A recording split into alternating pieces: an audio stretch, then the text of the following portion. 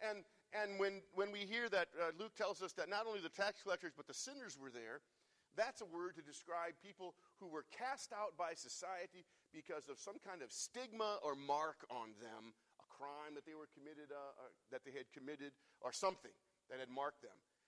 And they're all gathering around to hear the good news of the kingdom. And Jesus welcomes them into the mix.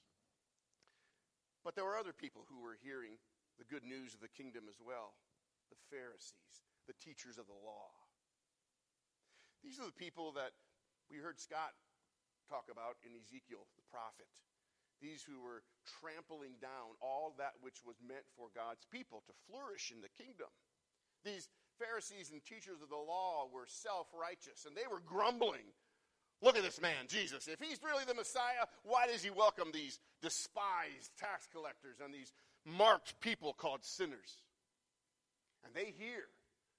They're part of all the, all the mixture that's going into this message that Jesus is speaking. They're there, but do they hear? In their hearts. That's where it comes down maybe for you and me, too. We're here, but are our hearts engaged in the kingdom of God? And so Jesus, to flesh out these truths, he adds some more ingredients into what he's giving to these people, to us. Truths about the kingdom. One ingredient is the parable of the lost sheep. One of them out of 100 is lost. And he gives us the parable of the lost coin, a woman who had a coin and now it's lost. What we're not told in either of these parables is how they got lost. That's not an ingredient that's needed in this. We might like to know. And in fact, we might even get hung up on that perspective. Well, how did they get lost? Let's hear that juicy tidbit. Jesus doesn't tell us about it. What we find out is that because they were lost, this motivates the shepherd to leave the 99 and go and find the one. It motivates the woman to clean her house, sweep it all the corners clean, and look for that lost coin. What matters in all of this, as the ingredients come together, is the fact that the sheep, the coin, was lost. And who is Jesus speaking to? But people just like you and me. People who find themselves at times in relationships with others despised because of what I've said and done and how I've treated somebody. I'm marked. Sin is that mark that marks me. It follows me around like a shadow. And sometimes it's very obvious to people. I'm those Pharisees and teachers of the law because, quite frankly, it's very easy for me to mix into this thing called faith my own self-righteousness. I'm a pretty good person. Pretty good most of the time, right? We have these conversations and arguments in our own minds and our hearts. We like to mix in these other ingredients. But what really matters in the kingdom is that people are lost. Paul would talk about that. He would talk about that as one who recognized that he was lost but was found. He says, the grace of our Lord God was poured out on me abundantly, along with the faith and love that are in Christ Jesus.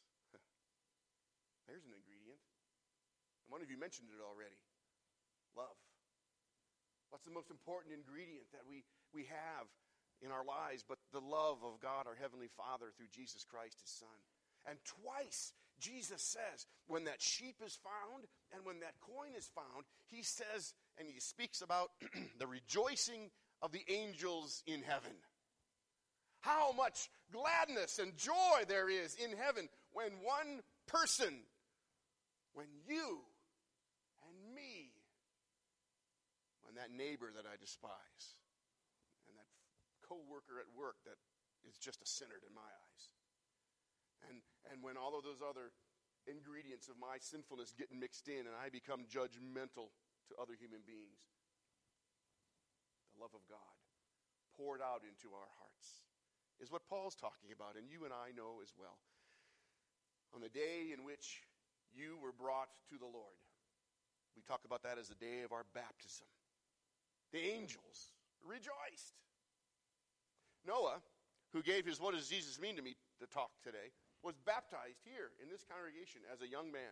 Remember the date, Noah? I'm going to put him on the spot. Remember the date? You know it because we talked about it in confirmation camp. Oh, I put him on the spot. I'm sorry, Noah. I don't mean to embarrass you. Well, we talked about that in confirmation camp, that how important our baptismal date is to know and remember and think about when heaven rejoiced. So what about, then, the ingredients that go into living with what matters for us as people of the kingdom? A sheep who was lost. A coin that was once lost. What matters? What are those ingredients that go in that are mixed together so that the outcome is known and enjoyed by those people that mean the most to me, by that neighbor that's despised by me, or the friend, a coworker that I've labeled?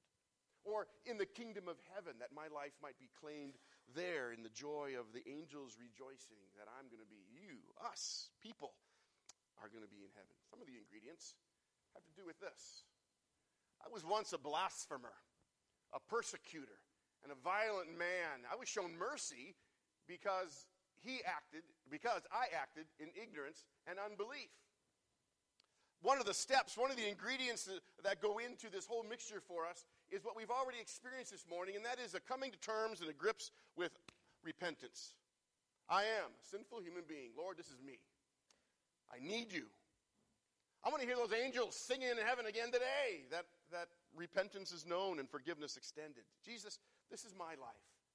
Let me stay here humbly before you. What did Ezekiel say the Lord God Almighty was going to do to those sheep who were stuck in their righteousness? He was going to trample on them. He was going to separate them out. Lord, I don't want to live there.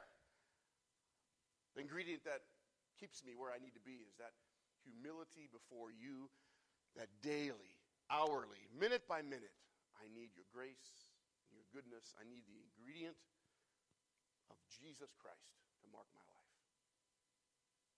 And another ingredient is to recognize that as I once was lost, Christ Jesus came into the world to save sinners. And Paul would even say, I'm the worst one. I don't want to say that, but I need to. I should. I can. Because it keeps me there again in that mix of the ingredients of God's grace that pours out on us, that he pours out on us generously to be the people of God he's claimed us to be. That Jesus then finds us. It's for that very reason that I was shown mercy, so that in me, the worst of sinners, Christ Jesus might display his immense patience as an example for those who would believe in him and receive eternal life. The working of our Heavenly Father of all of these ingredients into our lives is one who is claimed as a child of God in the kingdom. One who's a disciple of Jesus, known by him, walking in his ways. One who, as the world encounters you, they know what to expect. Not a chocolate chip cookie, but a brother, a sister of Christ Jesus. One who's been claimed in eternity, of which the angels rejoice. Let's pray. Our Heavenly Father, we thank you for the blessing of your word today that speaks to us and calls us again as repentant people, recognizing our need of you and of what you've done for us, finding us in your grace and mercy, mixing us into that work of your kingdom that we might be yours and belong to you as an example to the world then on behalf of your glory and praise. Father, thank you. Work and empower in each one of us that as people encounter us, they can expect to see you, to meet you, to hear you, and the truths of to whom we belong, Jesus our Savior. In his name and to your praise and glory, we pray. Amen. Amen. May the peace of God that passes our heart and that passes our understanding keep our hearts and minds in Christ Jesus, our Lord, and living in him. May you be his chocolate chip cookies. Amen. Amen. Young disciples, they're going to be coming in as we get ready for prayers, Brecken. and Braden, you know where your mom and dad are? Good, okay. And I'm going to have you stay seated for our prayers. We have a lot that we want to lift up into the Lord's hands, and I know that sometimes standing is difficult for some of you. For all of us, it can be distracting to be standing for so long. So I'm going to keep you seated as we gather now in prayer and come before the Lord in this holy conversation. Come and let's pray.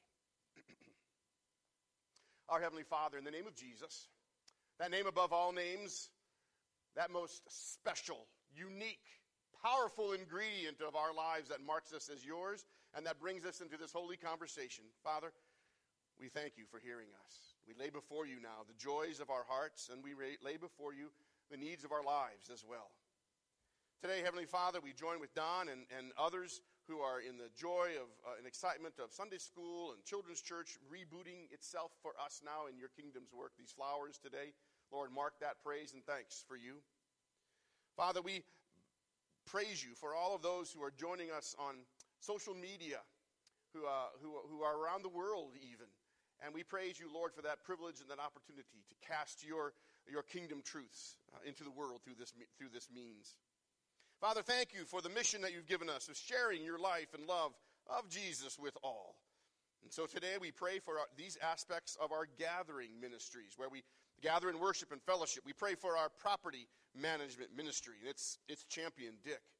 And as he takes care of monitoring and all of the janitorial needs of our facilities and the repairs and maintenance of our facilities, the snow removal in the wintertime, Father, we thank you for his hard, diligent work on our behalf. Praise you, O Lord, for that servant. Father, as we've begun a new school year, we give you thanks for our children, our early childhood education center, and all the children and families who are a part of us this year. We praise you for our leaders in Jamie, our director, and Beth, our administrative assistant. We thank you, Father, for the blessing that they are to us, to these families in this mission. Keep them strong, and may they find great joy, O Lord, in their serving you. Father, thank you for the families of our fellowship that we enjoy together. This day, we raise these families into your hands. Mike and Kara, and Michael, and Luke, and Drew, and Anna. We pray for Jim and Ann, for Orville and Lori, and for Steve and Lori. Thank you for these individuals, their marriages, all the family members, Lord, that we know as one in you. We praise you and ask you to bless them mightily in your kingdom among us.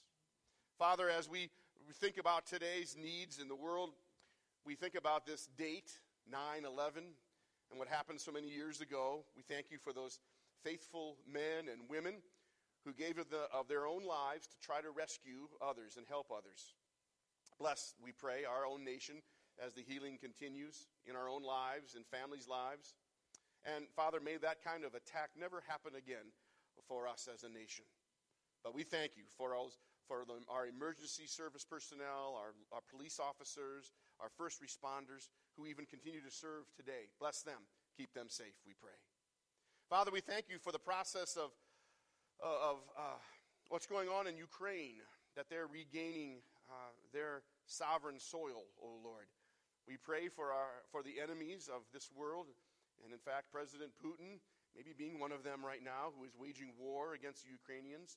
Father, bring peace, we pray, particularly the Prince of Peace, to bring his peace of justice into the countries of the world. Father, we pray for those among us who are needing your hand of healing and blessing. Today we pray for Maya, a little girl with a broken collarbone, as she heals. We pray for Danielle, Martha's daughter, as tests and treatment are being delayed because of insurance issues. We pray, Heavenly Father, for the insurance company to work them out soon. We pray for my uncle, Roland, who undergoes surgery for the implant of a pacemaker later on this week, that he would know your healing hand. For Marta, as she's quarantined now to undergo surgery on Friday, we pray for your hand of blessing and healing for her, O Lord, and for Ray as he cares for his wife. We pray for Donna's brother, Dale, who now is under hospice care, that he might know peace, both in body and in soul. And for Steve and Reggie and Joda and Ty, as they continue their recoveries, O Lord, thank you for the blessing of your hand of mercy over them. For those who are recovering from COVID, like Stephanie and Ray, the Hackman family, even my family, Lord. Thank you for the strength of your healing hand in our lives. Be glorified, Lord, as these days pass and we see your healing. For those with ongoing health concerns and needs that we continue to raise into your hand, like Terry, Veronica, for Rachel and Brenda, Pastor John, and Marcy and Cheyenne, we pray, your Lord, for your mercy to be known in their lives. Father, we thank and praise you that our own homes and marriages and families resonate with the ingredients of your grace and love and mercy from your kingdom in each of one of our lives. We come now as guests before your table to partake of what you give to us, that our lives would be reminded that Jesus, in fact, does live in us because he's forgiven us our sins. That, in fact, the promises of the power and the Holy Spirit are ours because you are faithful. That the promises of everlasting life are also ours because you've said so, and we live in your grace and goodness there, Lord, abiding in you. So to you be the praise and the glory as we eagerly come as your guests to eat and drink as you give us freely of Jesus' body and his blood, really present here in these simple elements of bread and wine. We believe, Lord, and so we come. In Jesus' name, we thank you for these prayers and those in our hearts that are raised up to you. We ask that you hear them all in Jesus' name. Amen.